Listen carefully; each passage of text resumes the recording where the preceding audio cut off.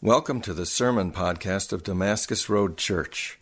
For more information about Damascus Road Church, go to damascusroadonline.com. The last Sunday of our kind of standalone sermon series, we've been going through kind of this transitional series of just kind of doing standalones, of hearing from God and being able to speak that to the congregation as we've heard from God, and we want to share with you.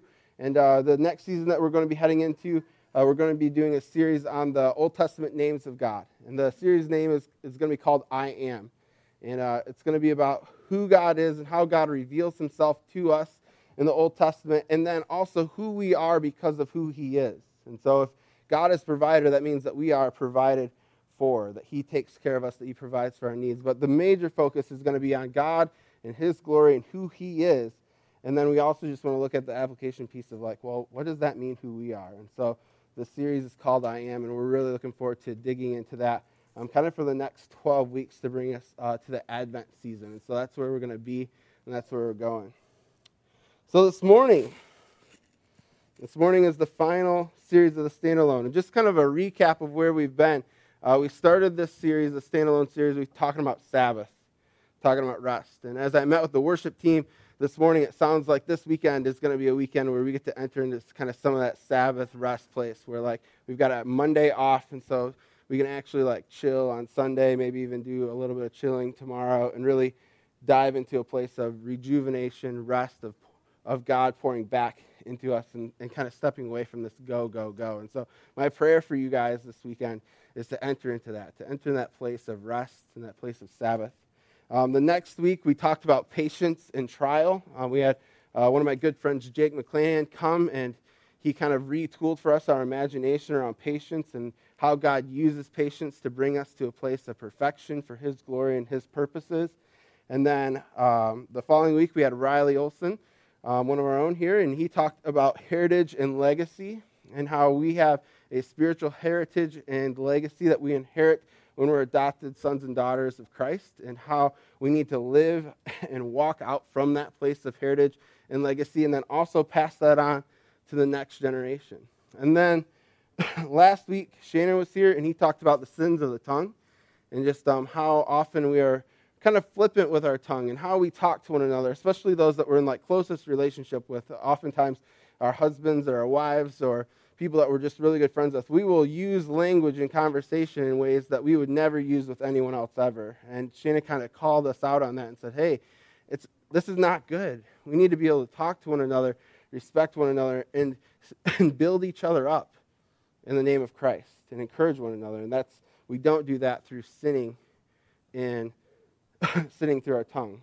And this morning, where I want to go is kind of trail back to this place that Jake talked about in this kind of patience and trial. And so when Jake was here, he redefined patience and trial by reading from James chapter 4. And so that's where I want to start this morning, James chapter 4.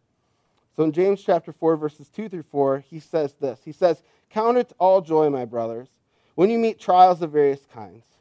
For you know that the testing of your faith produces steadfastness. And let that steadfastness have its full effect, that you may be perfect and complete, lacking in nothing." Now, when you read this verse at first, and especially if you're in a place of trial, it can be incredibly, incredibly offensive and incredibly insensitive.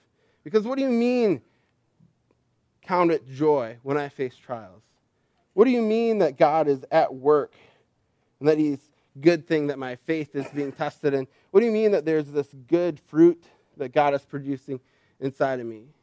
And the problem is that oftentimes when we think of patience, especially as it relates to trials, oftentimes what we think of patience is delayed gratification. It's kind of how we address patience in our world, is that we think, I really want this thing, I really want this outcome, and something kind of gets in the way and prevents us from that outcome or that thing, and we just say, okay, if I'm patient enough, I will eventually get that outcome or that thing that I really want. And when we talk about the fruit of the Spirit, and when James talks about trial, and when he talks about patience here, or steadfastness, as it's used in the ESV, he's not talking about delayed gratification. He's not talking about us eventually getting that thing that we want. Instead, he says that trial has come And what we need to do is to enter into this place of patience is actually to grow in a deepened relationship with God, a deepened presence with God. And in growing in this deepened relationship and presence with God, God is going to do something within us. He's going to transform us. He's going to grow us. He's going to shape us. And he's going to bring us to this place of perfection and completeness, lacking in nothing. And so there's some good news in our trial. The bad news is that it doesn't always mean that we're going to get the gratification that we want on the other end of it. Instead, I think we get something far more. We get Jesus, we get God, we get deeper relationship with him and a deeper faith in him. And through him, we can face anything.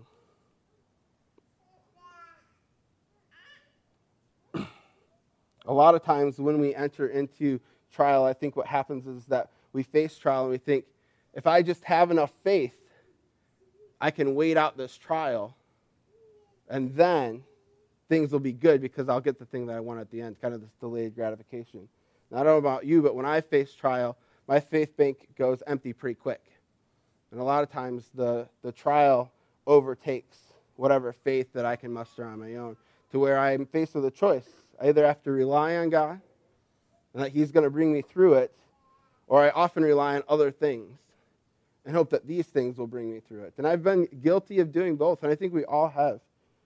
But my hope is that this morning, as we think about trial and as we think about patience, is that we would think about how God is transforming us and how God is growing us and how God wants us to grow nearer to him through these times of trial.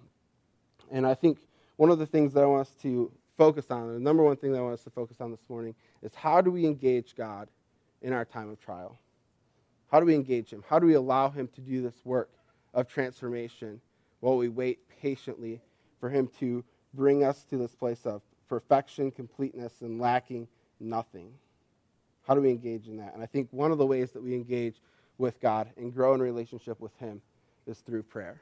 And so this morning I want to focus on how do we pray when we're faced with gut-wrenching trials? How do we pray? How do we grow in relationship with God? And the biggest thing that I want us to walk away with this morning is that when we're faced with trial, the goal is not to get to the end of it quickly and get to gratification. But the goal of our trials needs to be to grow in relationship and depth with Jesus and allow him to surprise us with the love and the grace and the mercy and the companionship that we've longed for all along. And so to do this, to kind of grow in this place of prayer through trial, I want to look at a prayer of David's in one of the Psalms. So I want us to go to Psalm 142. And the beautiful thing about one of these Psalms is that this Psalm of 142 is that it's actually found in a real context, in a real situation in David's life. A lot of the Psalms we don't really know where David wrote them. We really don't know in what context or what's really going on that he finds the inspiration for the words that he writes down in the Psalms. But this one, scholars have linked to a very specific location in the timeline of his life. And so as you turn to Psalm 142, I'm going to set up the context for you real quick. David has been anointed by Samuel. He's been anointed. He's been God's chosen one to be the next king. The problem is he's not king. Saul's king. And David goes to work for Saul. David submits to Saul. David serves Saul as if Saul is king. Eventually, Saul gets jealous of David, and he wants to end David's life because he begins to see David as this threat to the throne. And so David goes running for his life. He loses everything he knows. He's by himself. He's alone. He's tired. And Saul and all of his army is searching the land for him. And he finds himself in this cave. And we read in 1 Samuel chapter 20, it says this, 22, it says, David departed from there and escaped to the cave of Adullam. And so it's here in the middle of David's trial where he's being hunted down to be executed, that David prays this prayer and lays out his complaint before God. And so I'm going to read to you guys Psalm 142. It is with my voice I cry out to the Lord. With my voice I plead for mercy to the Lord. I pour out my complaint before him. I tell my trouble before him. When my spirit faints within me, you know my way. In the path where I walk, they have hidden a trap for me. Look to the right and see there is no one who takes notice of me. No refuge remains to me. No one cares for my soul. I cry to you, O Lord, and I say, you are my refuge, my portion in the land of the living. Attend to my cry, for I am brought very low. Deliver me from my persecutors, for they are too strong for me. And bring me out of prison, that I might give thanks to your name. The righteous will surround me, and you will deal bountifully with me. Would you guys pray with me this morning? Dear God, we thank you for this day, and we thank you for this prayer that you've given David. We thank you that we were able to reflect on it this morning. And God, I want to come to you this morning with thanksgiving for the trials that we face. And God, I pray that you'd give us eyes to see and ears to hear that these trials that we face are opportunities to grow in relationship and love with you. So God, I just pray that this morning through your Holy Spirit that we would hear your voice, that we would hear your voice of mercy and compassion and of love and grace on our lives. And God, I pray that you would fill us up in the ways that we are lacking, the ways that we are reaching to the wrong things to fill us up, God. God, I pray that you would just fill us in the way that only you can. And God, that we would walk away this morning with strength, renewed and encouraged in your spirit. For you are so good. In your name we pray. Amen. Amen. And so David, he's facing this trial. He's alone. He's in a cave. He's exhausted. He's being hunted down. And David goes and he prays in this place of deep trial. And so the question is, oftentimes, how do we pray in our times of trial? And it's a question that I get a lot. What can I say to God when everything kind of hits the fan? Am I allowed to be angry at God? Am I allowed to be frustrated with him? Am I allowed to really tell him how it is and how I really feel like it's going for me? And I would say yes, absolutely. God can handle that. He can handle that at whatever level that we're at. There are places in my life where I have said some really awful and obscene things to God in the middle of my trial. And I know that he's heard it, and I know that he's been gracious, and I know that he's been good. And the beautiful thing is that I believe that through this prayer of David's, we can learn some things on how we can approach God in a more mature way than just kind of like letting him have it all. But I want you to say that I'm with you, and I know what it is to just be like, here it is, all of it, and I'm really upset. And I think David's doing that right now. He opens up his prayer with my voice I cry out to the Lord. With my voice I plead for mercy. I pour out my complaint before him. I tell him my trouble before him. He opens up and he's just like, this is what's going on, God. I am frustrated. Things are not going the way I want it to. I'm the ordained king, but I'm not king. What is going on? You can see the frustration. You can see and hear the tension in his voice. And so I love the honesty of David in the very beginning, that he just opens up with a cry to God. He just cries out to God. God, hear my voice. The next thing that we see David doing is that he humbles himself. When we go to verse 3, we see that he humbles himself and he says, my spirit faints within me, but you know my way. I don't know about you, but whenever I find myself in a place of deep and dire trial, the next step in front of me is often filled with confusion and darkness. And if I try and take that next step on my own strength, it's with fear and trembling. And I think that there is much rest in knowing and just being able to say, God, I trust you that you know the next step in this trial, that you know the next step, that I don't have to come up with the answer on my own.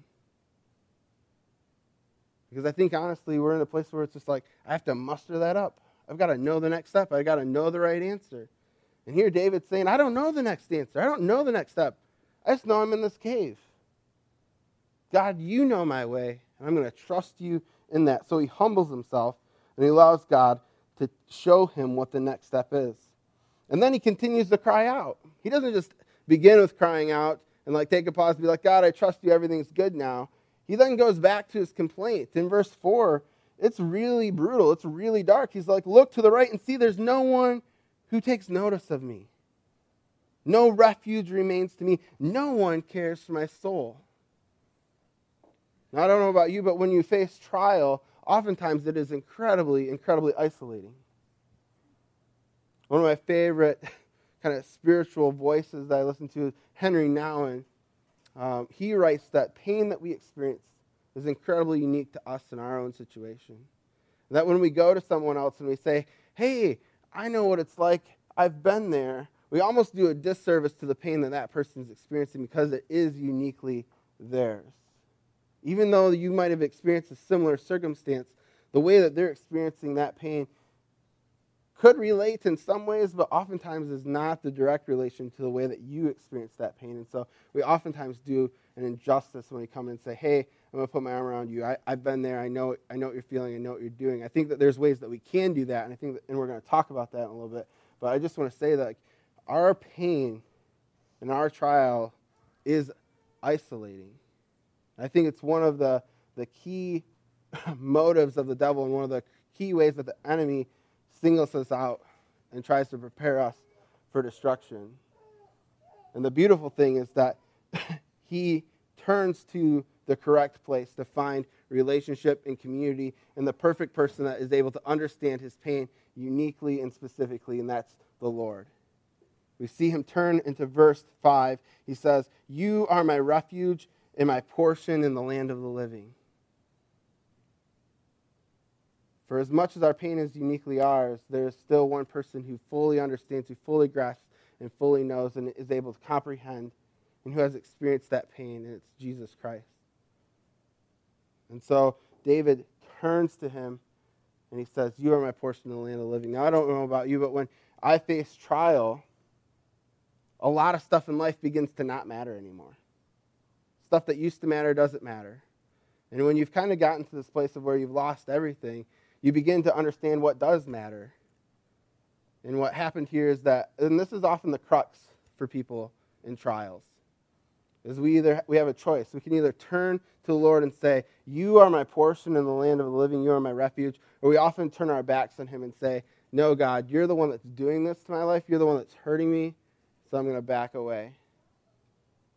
I think what happens is that as Christians, especially, it's oftentimes the Christians I see that do this to God. I mean, it's been everyone, but a lot of times with the religious backgrounds, they will be the people most likely to say, God, you're hurting me. I don't know why you're hurting me. You're supposed to be this good, awesome God. I'm going to go over here now. And I think that we see this manifest in the garden. Genesis chapter 3. Eve is in the garden. God has said, hey, don't eat from that tree over there. The serpent comes up and says, hey, you want to eat from this tree over here? And she's like, no, I'm not supposed to eat from that tree over there. He's like, did God really say? Is God holding out on you? Is your God not as good as you think that you are? And she's like, maybe he's not as good. And she takes that fruit and she buys into that trap. She gets baited. And I think a lot of times we bait ourselves and we fall into that same doubt, that same temptation that Eve had, that maybe God isn't that good. Maybe God doesn't have my best interest in mind. And this is where we need to have an image of the cross. The image of the cross is the place where we see that God has withheld no good thing from us. He's given us his Son. His Son left his throne and he came down to earth and he lived and he walked among us. He healed us. He encouraged us.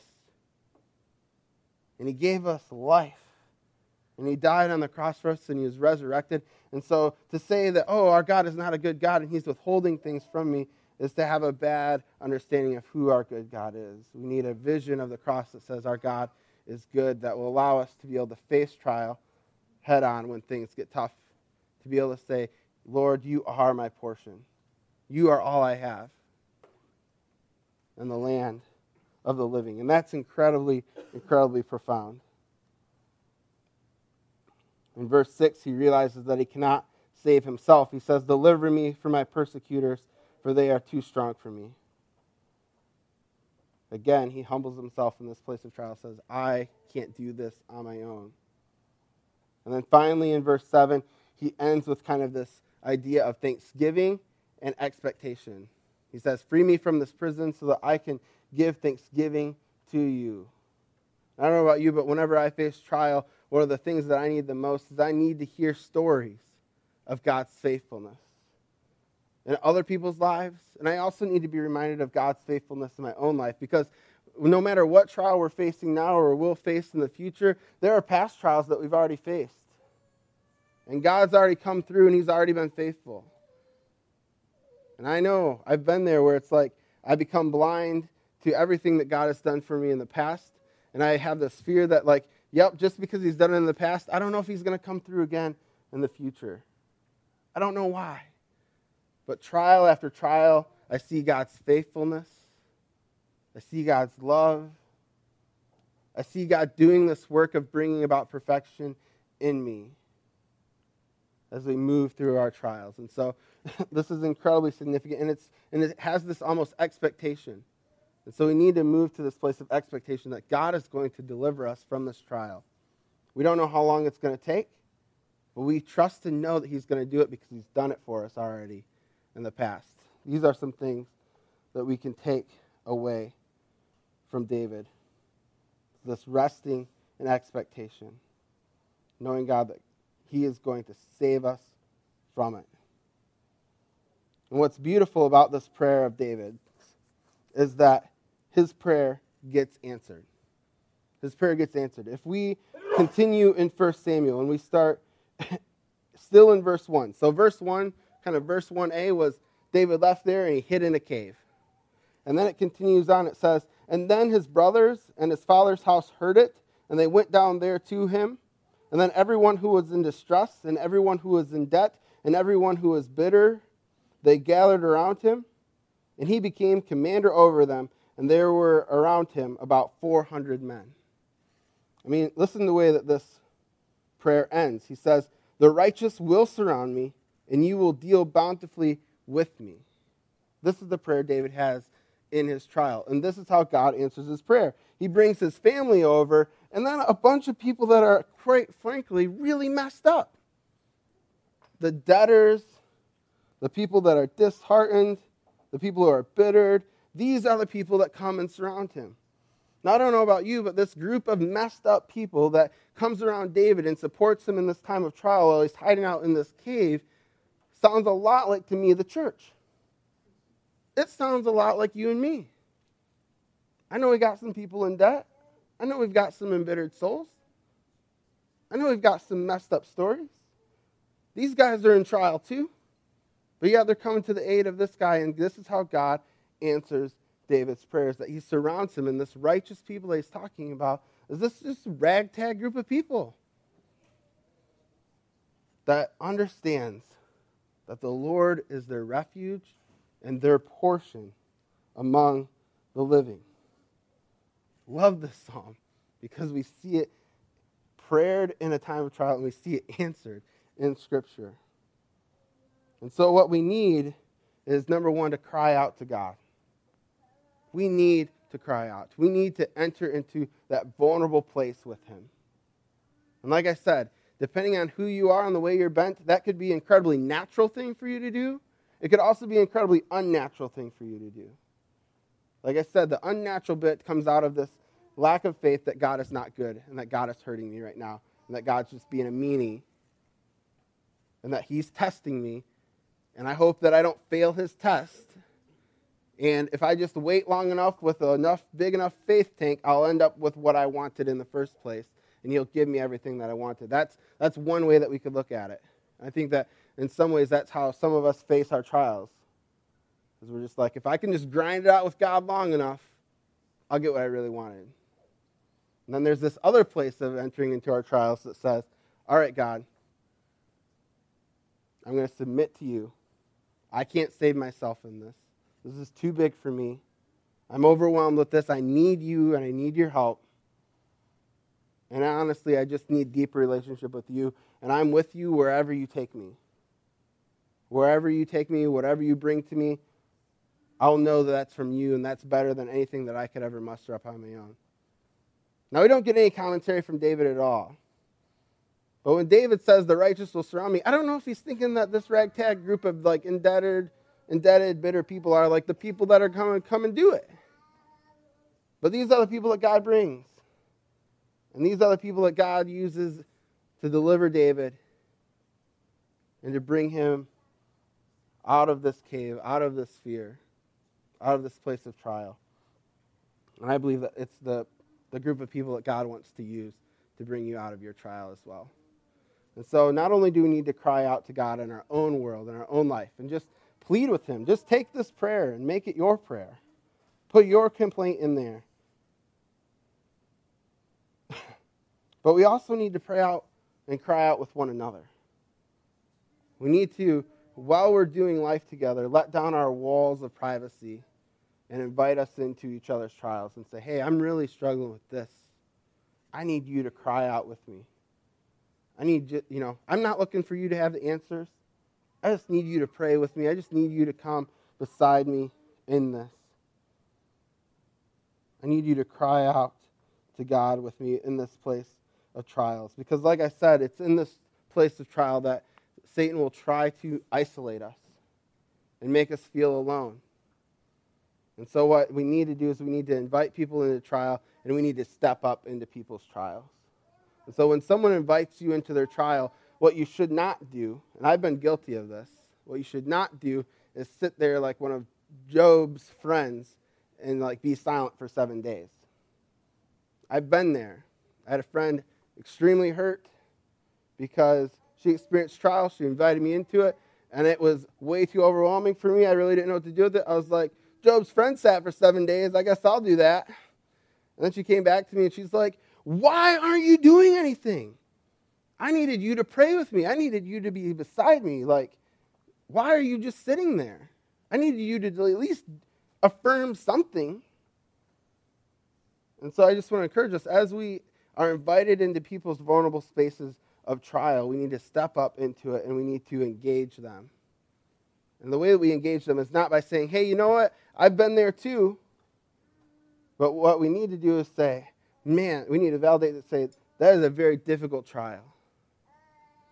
Let me cry out to God with you in that. Let me pray for you for strength, for courage. Let me pray that God would give you eyes to see and ears to hear how he's growing you. Let me remind you how God is your portion in this land of the living. Let's put this trial into some perspective. And it can be the most horrific thing, but we need to be able to step up and engage in a way that leads people to Christ, leads them into this place of refuge that only he can provide. Because we can't provide the shelter. There's a lot of times we like to be rescuers, we like to be helpers, we need to be needed, we thrive off of that. This is not that place for you. Jesus is the one that they need. They don't need you. But they need you to point them and encourage them and move them towards the refuge that is Christ, that is going to bring peace. There's a time in college when I went through incredibly deep trial and pain and hurt and sorrow. And one of the most profound things happened. I had one of my closest friends. He texted me at lunchtime as I'm eating lunch. He's like, hey, man, I just want you to know that I'm praying and fasting for you today. I'm like, what? Like, here I am, I'm eating food, and I'm like, and you're not eating food right now? And the reason why you're not eating food is because of me? I mean, that encouraged me to get some perspective around my hurt. And to also know that there was someone else crying out with me. And that they were taking their crying out pretty seriously because they're going out with food. And I love me some food. And I know that my friend loves some food, and so this is a big deal. And the cool thing is when you invite people into trial with you, is that it encourages them to grow also in their faith and also in their relationship with God. Because of my trial and because I was vulnerable with my friend, he's now praying and fasting. I guarantee you he wouldn't have been praying and fasting before, but he's praying and fasting now. And as I know you guys, and as Rebecca and I know you guys, as we know the trials that you guys face, I want you guys to know that in the evenings as we're going down to bed, we cry out for you guys by name, by situation, by what you're facing. I want you guys to know that you are not alone in this. But it was because you guys were vulnerable enough to share your trial with us that we're now praying and crying out at night in ways that we've never have in our marriage before. And so I want to thank you guys for being vulnerable. And I want to encourage us to do this more, to be vulnerable more, to be able to step into each other's place, and to be able to use words to encourage one another and love one another when life is in the hardest place, and point us to that refuge that is in Christ. But it's not just us individually that are facing trials. It's not just us in this room that are facing trials, but it's also our city. God has planted Damascus Road Church in the city of Verona for a purpose. And he has a reason that we're here. There's a reason that God has us at the senior center. There's a reason why we've survived a merge. There's a reason why you guys are sitting here this morning. There's a reason why he has us here and has plans for us in the future to love and serve this city well. And I believe it's because this city has built itself a number of personal refuges that are not around Christ. And a lot of times when we reach for our own personal refuge, they're more like a narcotic that numb us to the pain that we're experiencing without ever bringing any type of healing or restoration to the pain and the wounds that we have experienced. And I believe that this city is full of people that are hurting and that have reached out to their own places of refuge, whether that be their home, whether that be their work, whether that be their wealth, whether that be their choice of substance. The city with the big yards, with the big garages, with the big houses that appears to have everything together is hurting and dying. And God has placed us, Damascus Road, here to come in and break through that and to move them towards this place, this refuge that is Christ, where real healing, where real rest, where real restoration can be found. And so we need to cry out for our city. We need to start praying to God. God, save this city. God, save Verona. The hope of Damascus Road being here in Verona is that some more people in Verona on the west side of Madison will come to know Jesus. That's it. And to cry out beside them. And so we start by crying out ourselves with our own trial. We move to crying out with others, and then we need to move to this place to where we also cry out with our city. Because I believe that Jesus wants to save our city. I believe that he wants to give us eyes and ears to go and love and serve our city in ways that it has not been loved and served yet. And I understand that as we look into that, it looks like, guess what? A blank space. We don't know where the next step is. We're in this place where it's like, God, you know my ways. He says, my spirit faints within me. The path where I walk, they've hidden a trap for me. Sorry, I'm in the wrong spot. Yeah, my spirit faints within me, and you know my way. That's the verse I wanted to say. He knows the way of Damascus Road. He's put us here, and he's the one that's leading us. And what I believe is that we need him to give us the courage that's required to go out and love his people in this city. And that's going to be an incredibly uncomfortable and incredibly unnatural thing for us to do. I get that. You're sitting here, you're like, I don't love talking to people. I really love my house and my garage and my big yard. It's enough for me to wake up and come to church and go to work. What are you asking me to do, Justin? I'm asking you to do something, frankly, supernatural. And it's something that you can't do on your own. And it's something that I can't do on my own. Even though I'm kind of the extrovert in the room, going up to people and strangers and knocking on people's doors, it also terrifies me too, okay? Just so we're like on the same page. And so this work that we have to do as the church here in Verona is a supernatural work. And we're going to need Jesus and his Holy Spirit to give us the courage to go do it. And the reality is that all of this is supernatural work. We need courage to be vulnerable with God and to trust him. We need courage to be able to be vulnerable with each other and to trust each other. And I think it's just most pronounced and most profound when we look at our city and say we need courage there too. And so my prayer for us this morning is that we would be a church that cries out to God, that we would be a church that's growing in relationship with him, and that we would be a church that hears where he is opening doors and challenging us with courage to go and to love his people where he has placed us. Because it is not an accident that we are here. It is not an accident that we sit around tables the way that we do. It's not an accident that the way that we've been doing any of this. And so it's my hope this morning that we would see each other as this kind of ragtag group of people. The people in debt, the people kind of disheartened, the people that are embittered. But that it's through this ragtag group of people that the Spirit of God lives, and that the Spirit of God wants to love and serve each other and this city. So let's go do it. Let's go bring each other closer to him and allow him to do the healing work that he has, that only he can do. Amen. You guys pray with me. Dear God, we thank you for this day. We thank you for this time that we come together and hear from your word. And God, I thank you again just from your words from King David. As he's alone, as he's isolated, as he's in his place of trial. And God, we come to you in a similar place and we cry out to you, God, hear us. Hear the complaints that are in our hearts. Hear the brokenness, and God, may you bring the healing that only you can.